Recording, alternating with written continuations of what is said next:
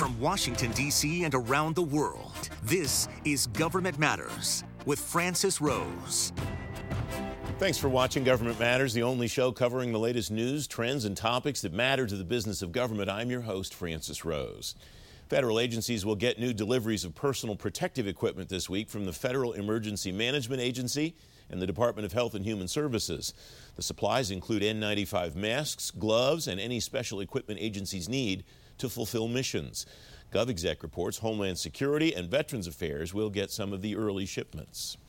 The Senate Armed Services Committee will convene this week to consider nominations, including Ambassador Kenneth Brathwaite to be the next Secretary of the Navy. The Washington Examiner reports the nominations of General C.Q. Brown to be Chief of Staff of the Air Force and James Anderson to be Deputy Undersecretary of Defense for Policy are also on the committee's agenda.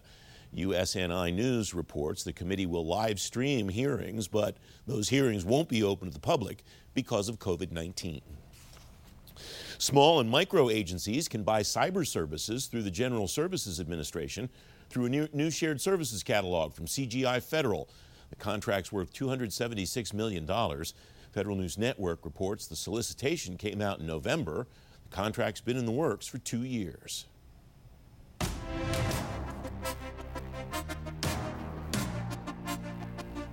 Some employees at the Internal Revenue Service are back at their desks this week as the agency tries to accommodate the new July 15th end to the tax season.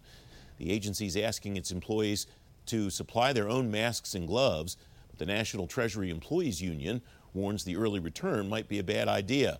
Tony Reardon's president of NTEU. Tony, thanks very much for coming on. What are you seeing, not just at the IRS, but all across the government, as agencies are starting to talk about ways to bring their employees back to the office? Well, let me just mention you said something about the IRS asking folks to bring their own masks, for example, Francis, and originally they did that, but then the IRS, I do want to make clear, they came back and they indicated that, in fact, they're going to have masks available for anybody who does not have one, which we think is a good outcome. The concern that we have, Francis, across the board at agencies where we represent employees is we want to make certain that employees are able to continue to utilize, or in agencies utilize maximum telework. Certainly for those who are out teleworking and can continue to do that effectively, as well as for those employees who are high-risk employees. I am concerned that if employees are called back to the office too soon, before there are social distancing policies in place so that employees are safe, before there is effective testing, before there's the disinfectants that are needing and offices are effectively cleaned, that puts employees at jeopardy. That then puts their families in jeopardy and our communities. So I think there's a lot of concern here, and we are now hearing from a lot of different reports that now the number of employees or the number of citizens who might contract this disease, it's starting to look like it's on the rise again. You've got a list on your website about the things that you want to see in place before it's safe for employees to come back. The top of the list is that local jurisdictions are saying that it's safe in those areas. We've talked on the program a couple of times in the last week or so about the letter that the governor of Maryland, the governor of Virginia, and the mayor of the District of Columbia have sent to the Office of Personnel Management. Mike Regas addressed that issue on the program on Sunday. What's your sense of the confidence that employees have that when it's safe in their local areas to start to move about, it'll be safe for them to go back to the office, Tony? Well, candidly, I believe that employees have more confidence in most instances in their states and local jurisdictions. Clearly, I can't make that generalized statement across the board, but I think oftentimes that's the case. I will tell you that I believe employees, look, federal employees are much like the rest of the citizens in our country, right? And if you're to believe the polls that are out there, something on the order of 85% of our citizens believe that we should continue to make sure that we have stay-at-home orders, that people are observing social distancing, and being very disciplined about attacking this virus. And so my view is that federal employees feel no differently, and they're concerned because they're hearing all of the rumors. The drumbeat has begun that they're going to have to go to the workplace, and people are afraid. There's a great deal of anxiety amongst my members around that, and so we are we're paying very close attention to this, Francis, because I think that we're headed for some real problems if people are required to come back in the office too soon. Do you have confidence that the group of employees that the IRS called back really needs to be in the office to process tax reforms? I understand there are issues with PII on tax returns and things like that, and the way that information is handled, where it has to be handled. Are you confident that the group of people that they want to come back right now should be back in the office?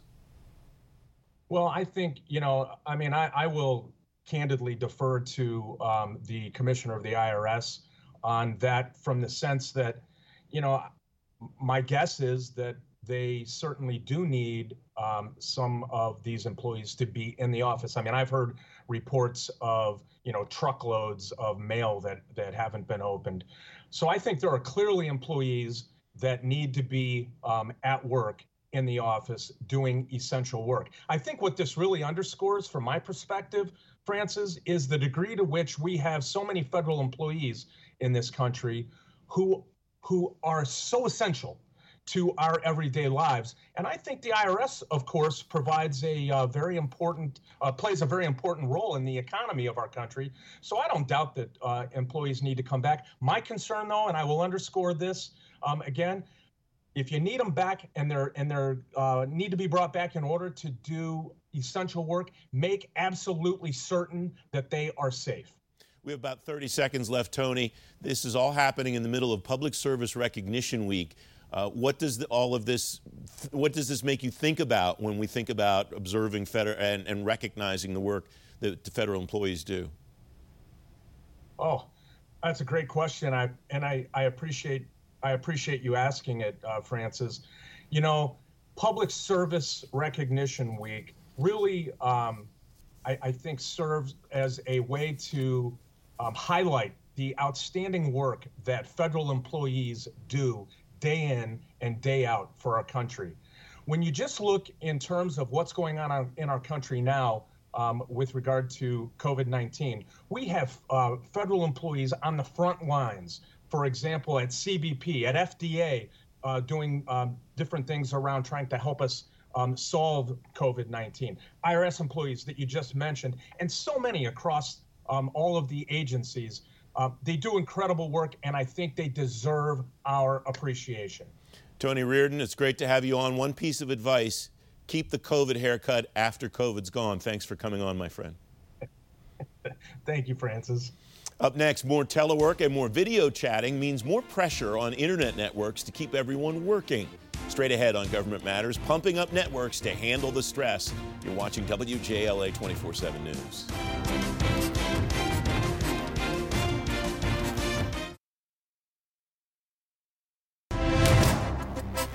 This Industry Matters segment is brought to you by BDO.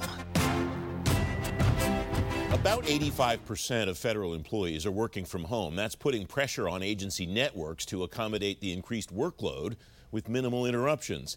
Andrew Dugan's Chief Technology Officer at CenturyLink. Andrew, thanks very much for coming on the program. What is the state of internet network performance during the pandemic? What are you seeing so far? We have seen some growth in traffic during the pandemic. We've seen about 35% growth on the internet backbone. And some days it's higher if there's, for example, a game download going on that day, a big game release. But overall, we've handled it really well. The networks have held up to the increase in traffic.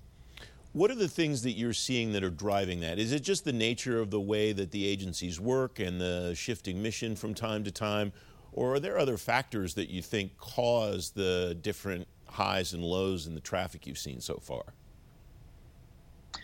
We've seen a shift in traffic, through the the consumer internet users as they've been home and consuming more content. As it relates to government customers, we've seen an increase in traffic across our government customer base, including federal, state, and local. We've added quite a bit of capacity for those government customers. We've made hundreds of network augments in the last few months to accommodate their capacity growth. And that includes customers that support healthcare and education. We've also done some interesting things, such as when the hospital ship Mercy showed up in Los Angeles. We were asked to quickly put capacity in place. So within 48 hours, we met the ship dockside with capacity there. So we've done a number of things to support the changing environment. Is capacity the major issue at hand here, Andrew? Is it just the volume of traffic, the volume of usage, or are there other issues at play here too? It is primarily driven by the volume of usage. As people have gone to work from home, it's put a lot of pressure on different applications across the internet. As an example, what we're doing here using a conferencing platform is pretty common these days. And as people move to a work from home environment and they use these sort of video collaboration services, the amount of usage on those platforms grew quite significantly. And so we spent quite a bit of time, quite a bit of activity in the first few weeks of the pandemic to add capacity to support cloud-based services like this one that allow people to collaborate in this way. Does the increase in capacity and the increase in demand change the threat landscape from a security perspective at all? I don't think it changes it necessarily. I think it increases the importance of making sure that environments are secure because we are relying today more than ever on the digital infrastructure that's out there. And, if we didn't have this available to us right now during a pandemic like this, a lot of our government agencies, a lot of our economy would struggle. And ensuring you could do whatever you have to do to make sure that your digital environment is secure, this pandemic just reinforces that importance. So does the volume increase mean then that the main security implication is also just an increased heightened level of security? You just need to make sure that the higher volume is secured in the same way that you secured a lower volume. Doesn't sound like you need to add new technologies or new capabilities. I don't think the usage increase drives that specifically. It's just a reinforcement of the importance. A lot of the techniques that were available prior to the pandemic are the same techniques that are being used now. It's just a recognition that if those weren't in place or weren't effective and someone was able to take advantage of those, that you could have a much more crippling event. We have seen an increase in people trying to take advantage of the pandemic, take advantage of people's fears around phishing attacks and those sorts of things. Phishing is somewhat normal, but in times like this, you just need to have that increased awareness. What are you learning from this experience, Andrew, as a company and personally as a CTO that will apply in the post-corona world? What are you learning about infrastructure? What are you learning about architecture, the way that people work differently now, all of that will apply in a post-corona environment? I'd say a couple of things. One is the importance of having a well-designed, high-capacity, resilient network. We're fortunate in that we have one of the largest and most well-connected backbones in the world. For us, that really helped us absorb the capacity increase that we saw. It also reminds us that we need to make sure that we continue to maintain those design policies around having significant headroom, having enough interconnection with other providers.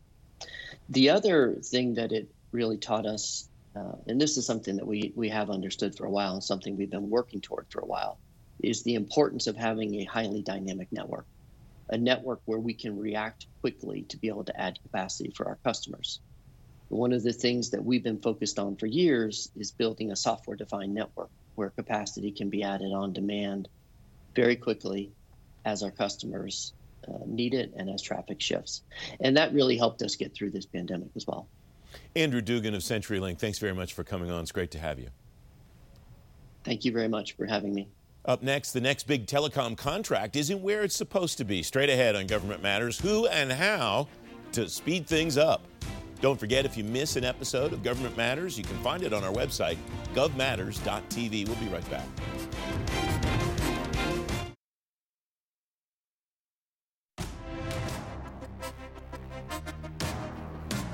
Welcome back. The General Services Administration says it'll work with individual agencies to avoid more delays in the Enterprise Infrastructure Services contract. Jim Williams is former acting administrator at GSA. He's now a partner at Schambach Williams Consulting. Jim, it's good to see you. Thanks for coming on. Give me the thumbnail about what's led up to the latest apprehensions about the transition to EIS. Well, I think it's very simple. It's COVID-19. If you look at, GSA put out their memo, Bill Zielinski did in March, saying we're going to start limiting the existing contracts, limiting how you can use them and cutting them off. And then COVID-19 hit, and people had to not only go home and figure out how to work, but the telecommunications and acquisition communities are busy trying to put in more bandwidth and trying to deal with that to put in more capacity. So I think, as I said before, if there was ever a legitimate excuse for a delay, this is it. When Bill put that memo out, it shook a lot of people because I think there were folks who've been going along the last 2-3 years thinking, well, they're going to extend it. I've got time. And there were a lot of folks that realized at that point, didn't they, Jim, that they didn't have time anymore and that they were serious. GSA was serious about moving along. Now they find they actually do have a little bit of time. Who has to do what to keep things on track? Well, I think the agencies are in very different phases. Some have already awarded, some have not issued an RFP. And GSA did extend the date until May of 2023, which sounds like it's a long ways off, but it's not a long ways off if you haven't even issued an RFP. And I think there are many, many reasons why agencies are at different places. Some were just better prepared. Some didn't have the leadership to push this. And I think that they're struggling, those ones that are not there yet. And one can't say, I don't think, that GSA didn't warn people about this. Before Bill was handling this, Kay Ely, who you know very well, was in charge of evangelizing to agencies, and I saw her do so on any number of occasions, explaining to agencies, you need to get on this. What's the reason why someone in an agency would hear that message and would choose to not do something about it? Not to cast, to point fingers at people in agencies, but to figure out how to make the next big transition work better. Well, I think you've had a lot of changes in leadership. I think a lot of the telecom people have left, and a lot of those people were older in their careers and they've retired. And I think it just wasn't a priority, even though everybody knew this was coming 10 years ago. So I think what we can do next time is look at these agencies' internal capabilities and maybe leverage GSA acquisition. I said they ought to be leveraging FedSim. FedSim is great at doing this over and over because essentially you're doing the same kind of an acquisition over and over. So they learn lessons learned, whereas each agency is doing it once every 10 years. What would that look like? And who would have to decide this is how we're going to do it moving forward? Is that something that GSA can do? Is that something that should come from OMB? Is that something that maybe should be a legislative mandate? What does that look like, Jim? I think it's a partnership, and I don't know about a legislative mandate, but it ought to be something where they agree, meaning OMB, the agencies, GSA, all agree. GSA will award not only the master contract, set of contracts, they can award the big task orders, but they will do it on behalf of agencies, knowing that all agencies are somewhat unique. But FedSim could certainly do one contract award for all small agencies, but looking at whether it's DOD or DHS or DOT, they could do a separate one for that. But then they would sequence them and they would learn from one to another and have GSA do that where the agencies don't have the clear capabilities and capacities. And that's telecom leadership and acquisition leadership. and resources. And the model for this then, could that model look something like the award that GSA just made to CGI Federal, talked about it earlier in the program, for cybersecurity services to the 75 small and micro agencies? Is that the kind of model that you're getting at, Jim? Exactly. All right. What should we watch for the rest of this transition, Jim? What should people pay attention to, whether they're agency people or whether they're on the industry side? What makes a difference as far as hitting these timelines and actually making the transitions that agencies need to do so that they have the services they need to deliver mission? Well, I think GSA is being receptive to exception requests. Do you need more time? Do you need to be able to use WITS, the local services contracts? I know DOD is struggling and could use some flexibility on using WITS. GSA should be very flexible in entertaining those exception requests because these agencies are distracted right now. And the good news is that they've got the networks contracts in place and the WITS contracts and the local services agreements to be able to do what they need to do to deal with COVID. Also, as they're dealing with looking at how does the nature of work changing, they have this new contract called EIS, whereas they plan for how the work in the future is going to change, they can accomplish that under EIS. So I think it's really just watching the RFPs issued, the awards, and I would say give the agency still time to do this well. You don't want them to do a facade competition where they simply do a quick paper exercise, do what they call like for like, and award back to the incumbents. That's just not good for government. Jim Williams, thanks as always. Great to see you. Great to see you, Francis. If you've missed the show or you're on the go, you can stay plugged in on issues that matter to the business of government. Government Matters is available now as an audio podcast. You get it on Apple Podcasts, Google Play, SoundCloud, and TuneIn. Or just ask your digital assistant to play the Government Matters podcast. I'm back in 2 minutes.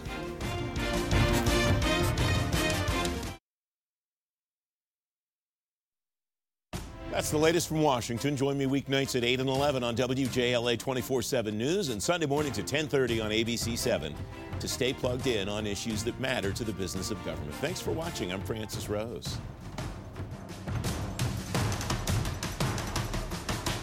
Thanks for listening. Our daily program is produced by Sharice Hanner and Ashley Gallagher. Christy Marriott leads our technical crew. Our web editor is Andrew Wagner. Government Matters was created by George Jackson.